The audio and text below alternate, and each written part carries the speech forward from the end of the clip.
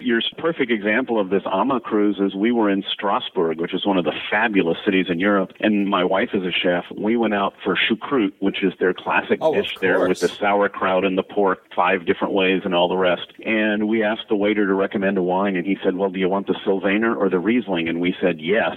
So she got one and I got the other, and we ate until we almost couldn't move. And then the good news was it was so convenient to get back to that ship. We didn't have to worry about a thing, and then we slept most of the rest of the 24 hours.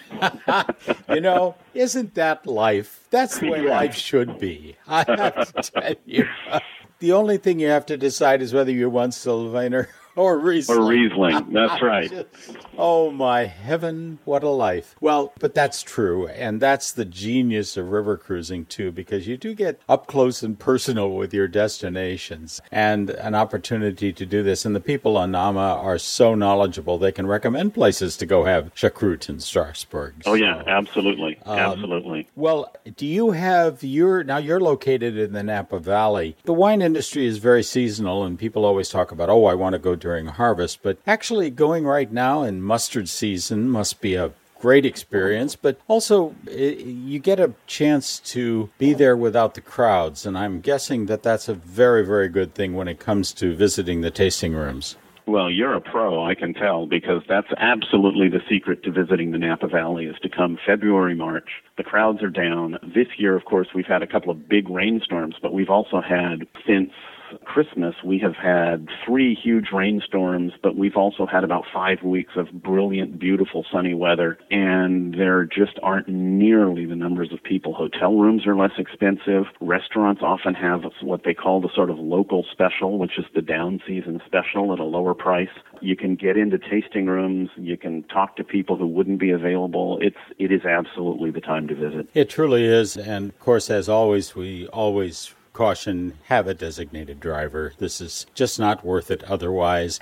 See, I'm a huge believer in another practice, which is I actually believe in spitting. Now, I'm a pro. I was trained to do this, but when I go wine tasting, I don't swallow wine because, as you say, if you visit, by the time you're on your second winery, I'm sorry, there's no way that you should be driving again. So I taste, I rinse, I spit, I move on to the next wine. I'm looking for the flavor, but I can't drink a half a bottle for lunch and then feel good about going anywhere after that. No, you have to be in training to do that, and preferably you should be French. That's right. That's right. Paul, that is great advice, and I've been to wine tastings and wine dinners where spitting is perfectly acceptable. Oh, absolutely. Absolutely. Paul Wagner is a delight, and Paul, we're going to have you back and talk about wine and travel and a lot of good things here on Traveling. You certainly qualify as a return guest. Excellent. Thanks so much for having me. Paul Wagner has one of the best blogs on wine we've ever seen, throughthebunghole.com, and just get on there and noodle around. You'll have a ball. And check out AMA Waterways because they have a huge program of wine tours, and Paul will be on one of them next year for sure. Paul, thank you so much for joining us here on Traveling. My pleasure, Paul. And you have been traveling with Paul Leslie and Elizabeth Harriman right here on the American Forces Radio Network and at OnTravel.com. I'm Paul Leslie. As always, travel safe.